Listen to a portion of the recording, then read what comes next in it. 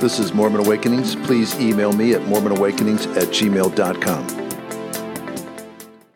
It's probably time for me to think of a new name for this podcast, because none of us are Mormons anymore. And since none of us are Mormons anymore, it doesn't make a lot of sense to name the podcast Mormon Awakenings. Because according to our current prophet, there are no Mormons. We're not Mormons, assuming any of you were Mormons to begin with. But for those of you who were, you're not a Mormon anymore. Instead, you're merely a member of the restored church or the Church of Jesus Christ. Maybe you're now a saint. You know, there's this new book the church has put out called Saints, which is the new official history of the church. So maybe as members of this church, we're saints, but one thing's clear, we're not Mormons. So I need to think of a new name for this podcast. I can't call it Mormon Awakenings anymore because there are no Mormons. So by definition, there cannot be Mormon Awakenings. So I need a new name. Awakenings is too broad, although maybe that works, I don't know. More Awakenings or Mo Awakenings, that seems a little too clever, while at the same time being confusing. So it's too clever and confusing, which is usually the result when you're too clever. M Awakenings? I don't know.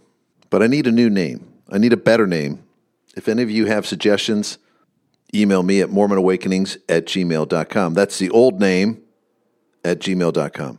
Just as an aside, I like the move to get rid of the name Mormon. I think de-emphasizing Mormon, in fact, getting rid of it entirely, which is really what Russell M. Nelson is trying to do. He's trying to get rid of it entirely. That's the counsel. It's sinful to refer to yourself as a Mormon. It's sinful to call the church the Mormon church.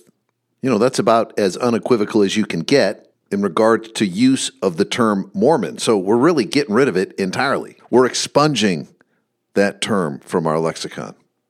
And at first, I was surprised by the move. I think it's a great move because there were a lot of cultural expectations, a lot of roles, a lot of boxes and limitations that were being attached to the term Mormon.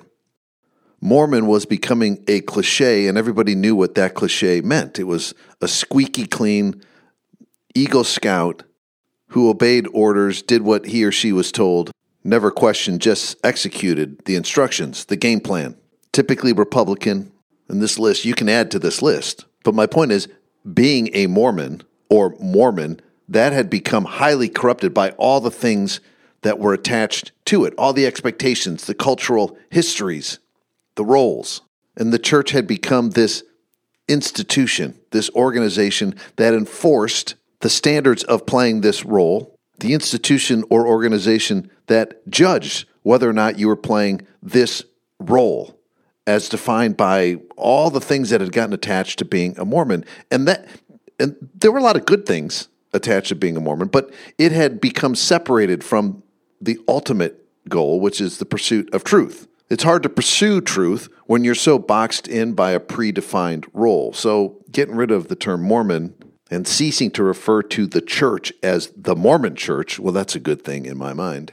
So I'm thinking it would also be good to change the name of this podcast from Mormon Awakenings to something less restrictive, less defined Awakenings. And I just don't know what that thing is. I don't know what should go before Awakenings. I don't think I can just use Awakenings. Maybe I can. I don't know. Let me know if you have some thoughts. Anyways, enough about that. The real question I want to talk about today is not the name of this podcast, but rather this question: what comes first, the chicken or the egg? What do you think, you Mormon Awakenings, or rather you Something Awakenings listeners? Does the chicken come first or the egg come first? It's a hard question to answer, isn't it? Because you can't have a chicken without an egg, right? Because chickens come from the eggs, but chickens also lay the eggs. So if you don't have a chicken, you don't have any eggs. But if you don't have any eggs, you don't have any chickens, and around we go. We've all thought about this questions. We've heard this question before. And of course, it's not a real question, is it?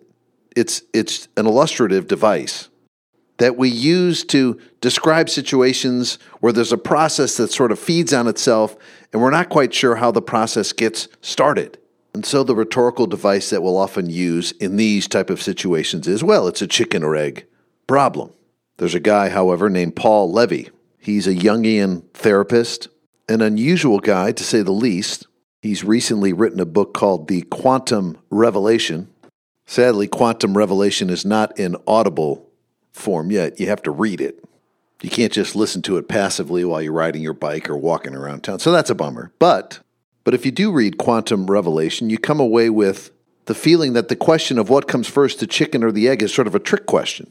You come away after reading the Quantum Revelation thinking that neither the chicken nor the egg comes first, but rather the thought comes first. Because Paul Levy's basic assertion, and I'm simplifying here, is that life, all of life, your life, the state of your life, everything about all that we're experiencing is basically the observer effect on steroids. We talked a little bit about the observer effect last week.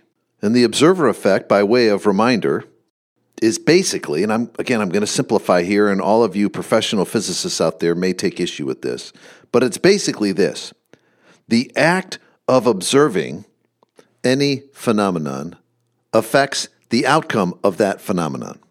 And on one level, this makes sense, of course. Let's suppose you're measuring the speed of the flow of water in a river, and you put this little device into the river that spins as the water rushes past it. Well, that device is going to change the flow rate of the river.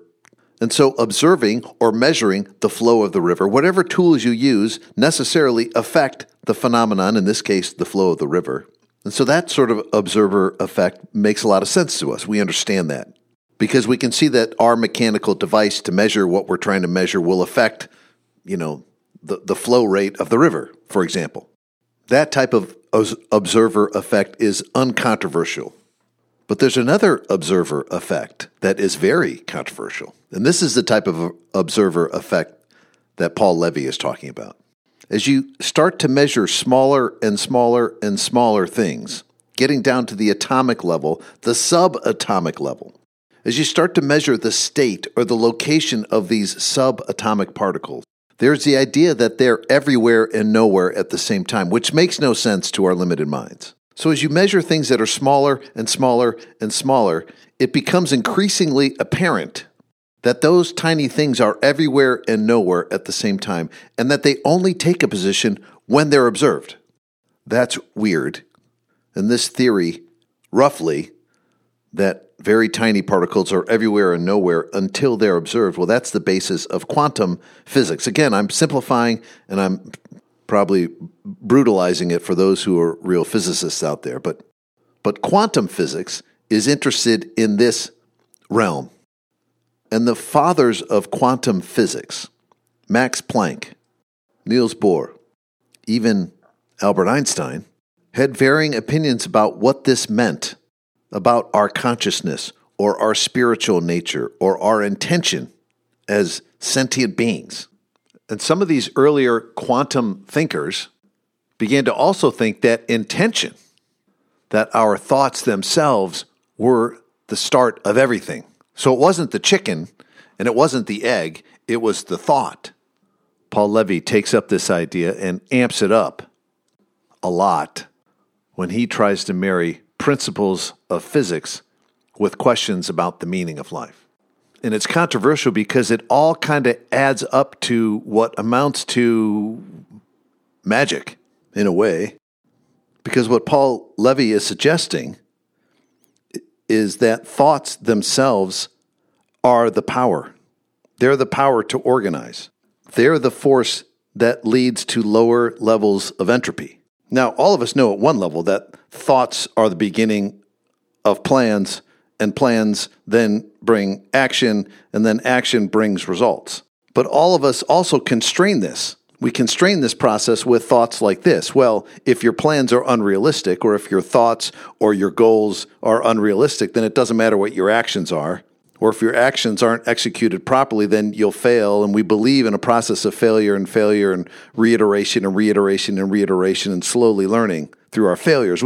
We believe in that process already. So all of us have sort of some faith in the idea that thoughts come first.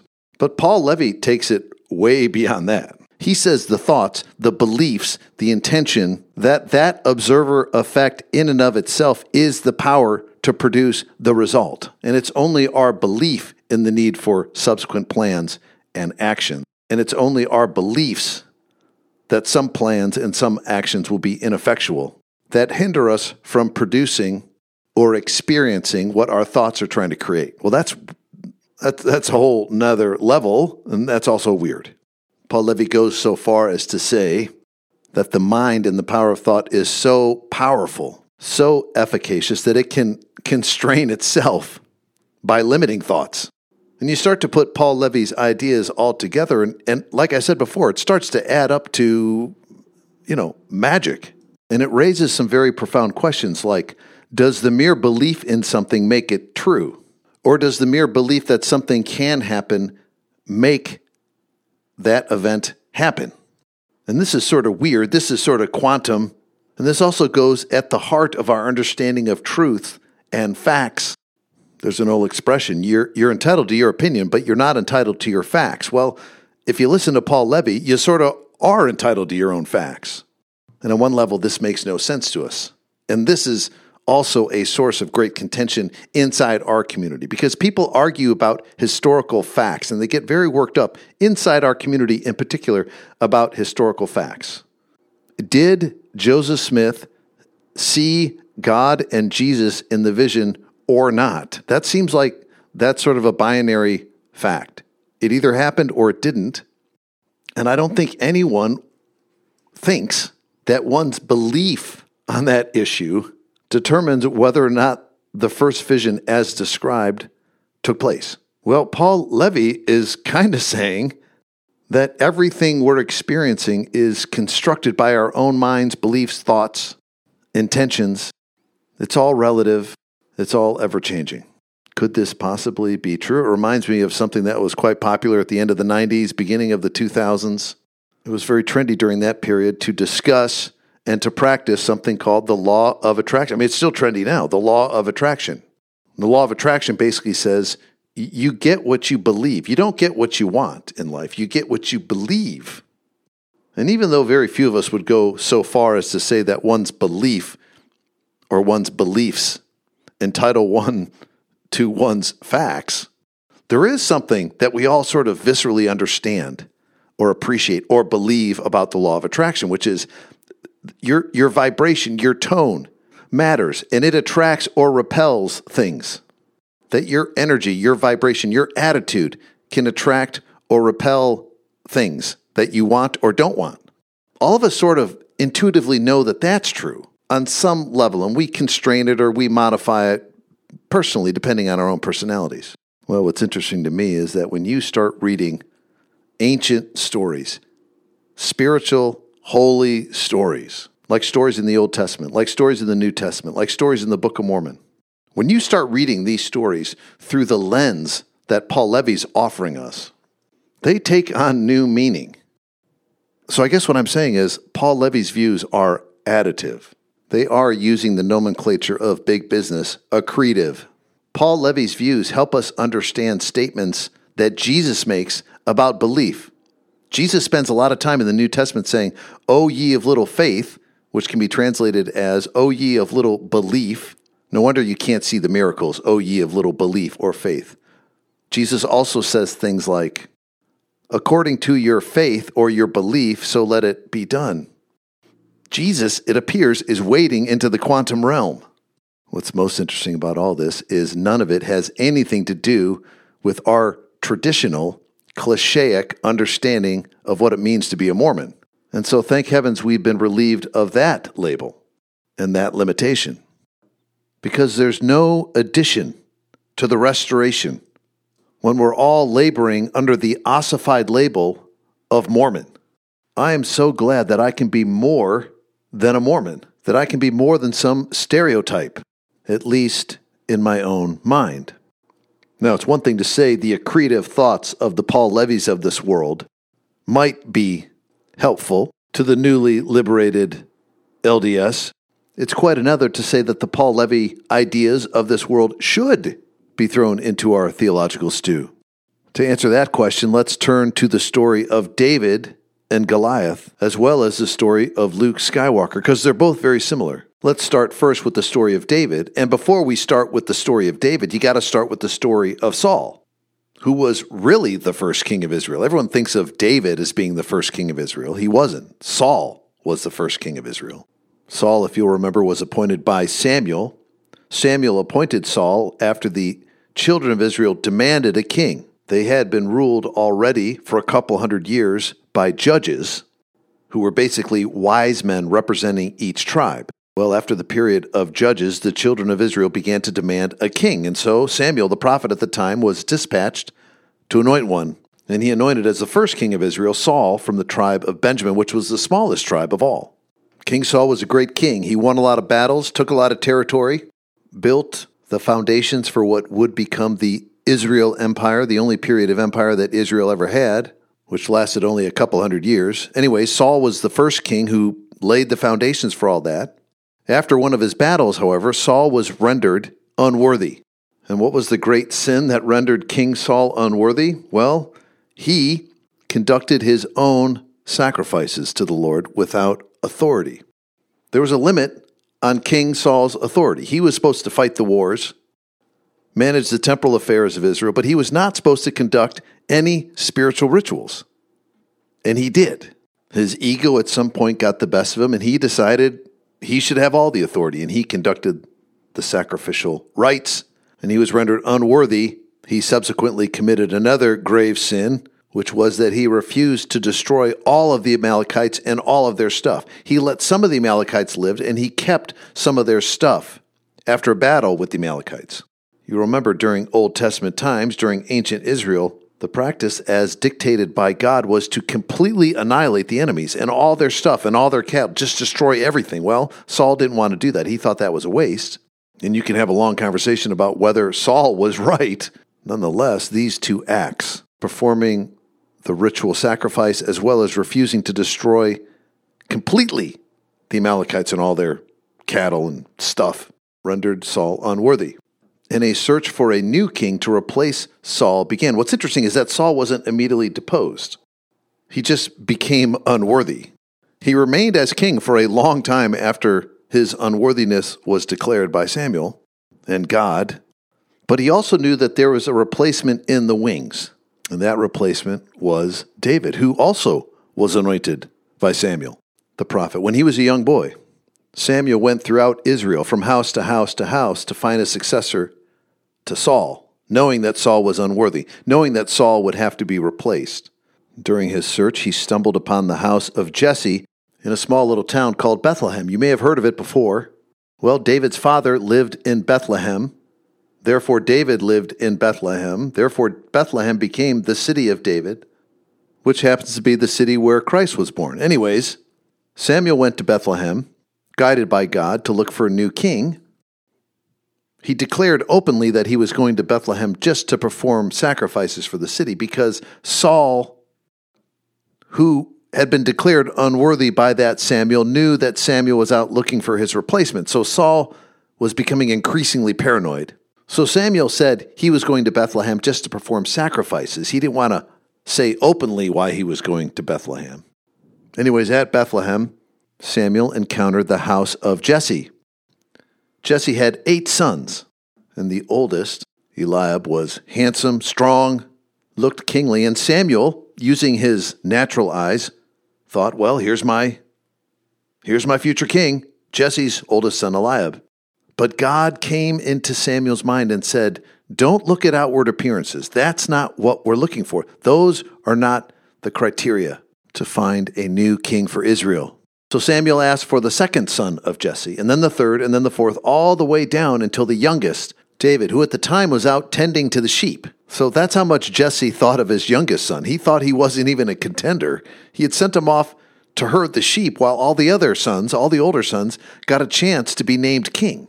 Anyways, they call David in from the fields, and as soon as Samuel lays eyes on David, he hears God's voice tell him that's the person to anoint to be the next king of Israel, young David. Okay, let's take a little break here and put this into Paul Levy context. There's a lot of thought, a lot of intention, and a lot of belief flying around and being revised at each step of this story of Saul, Samuel, going to Bethlehem, Jesse, Eliab, and finally settling on David as the newly appointed. Let's first talk about Saul. Saul was initially anointed by Samuel. Then he committed some sins. He performed the sacrificial ritual. And then he also refused to obliterate some of the stuff that he got from the Amalekites. Then Samuel went back and infected Saul with this thought that he was unworthy. And Saul believed it. In the Old Testament, once Saul realized that Samuel had declared him unworthy, he began to be vexed by bad spirits, or, in the words of Paul Levy, bad thoughts. And he became very melancholy and depressed. Saul believed Samuel. We don't have the counterfactual, but it would be interesting, wouldn't it? What if Saul just said, "Oh, Samuel, you're full of crap"? I only raise this because as Mormons, we really had a strong belief in worthiness and unworthiness. Now that we're freed from what it means to be a Mormon, how does that free us from our own self-judgments? I'm not sure I know the answer to that question, but I raise it because that's the first thing that happens in the story of Saul and David and Samuel. Saul's declared unworthy and accepts that declaration. And for the rest of the story, Saul slowly falls apart mentally and becomes more and more paranoid and melancholic, self-destructive. And the question is, where does the power come to render Saul that? Secondly, Samuel goes to Jesse's house. Jesse, by the way, just as an aside, is the grandson of Ruth and Boaz. You remember Ruth is the Moabite damsel who positioned herself at the feet of Boaz after he had engaged in a night of binge drinking. And then he woke up in the threshing barn and there's Ruth and, he liked her anyways. Anyways, that's Jesse's grandmother, Ruth, Naomi's daughter-in-law, the Moabite damsel.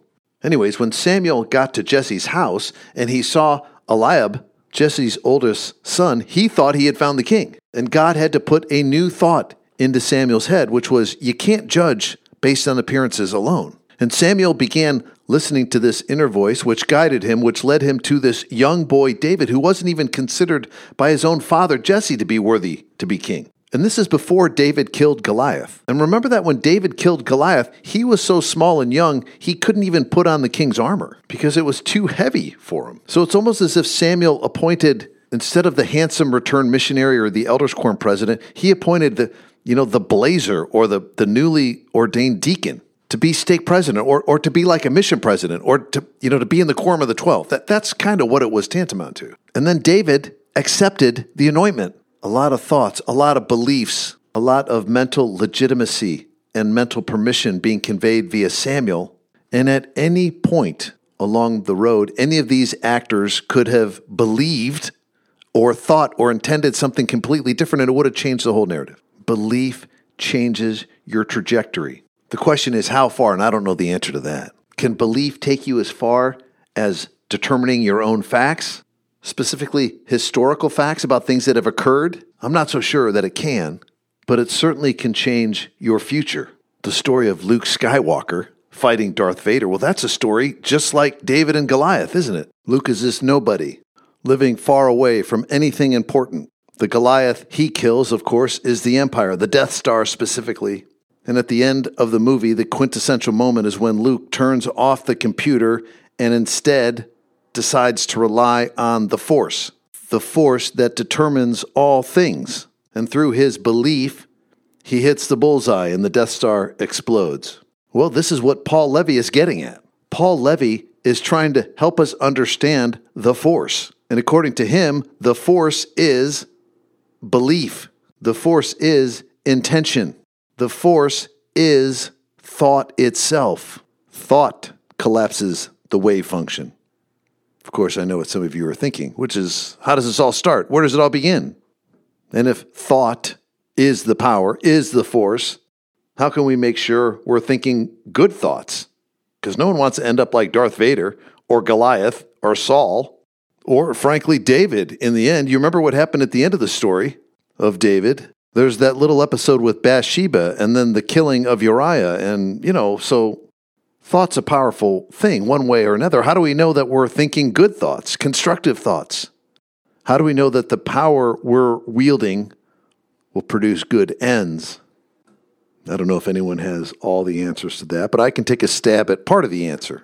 And part of the answer is, how does the thought make you feel? If the thought brings peace, brings a feeling of harmony, or love or compassion, it's probably a pretty good thought. If the thought makes you uptight, nervous, angry, greedy, or obviously plays to your ego, well, maybe it's time to reevaluate that thought. And in regards of the origin of these things, which is really a question, does God inspire our thoughts, or does God respond to our thoughts? Again, I think if you ask 100 different people, you'll get 100 different answers. But I do know one thing. If you wake up thinking things are going to be great today, they're going to be better than they would otherwise. If you expect miracles, or at a minimum, just lucky coincidences, you'll experience those miracles, or at a minimum, those lucky coincidences. If you expect to succeed, you'll succeed. If you expect to be happy, you will be. You won't just experience your life differently. Your life will be different. In fact, and I know even thought doesn't entitle us to our own facts. Beliefs don't render us able to create our own facts, but in a way they sort of do, because your beliefs will dictate your circumstances. Your beliefs will dictate the facts of your life, at least as far as your present and your future are concerned. Of course, at one level, we all know this, which is why we're seeking to begin with. We want a better present. We want a better future. We want more happiness, more abundance, more peace, less stress. Well, it might all just start with your thoughts. Because at the end of the day, you don't get what you want. You only get what you believe. Well, I've gone on far too long. I hope you found something interesting here today. Please do email me at mormonawakenings@gmail.com. Let me know a new, better name for the podcast as far as you're concerned. Until next time.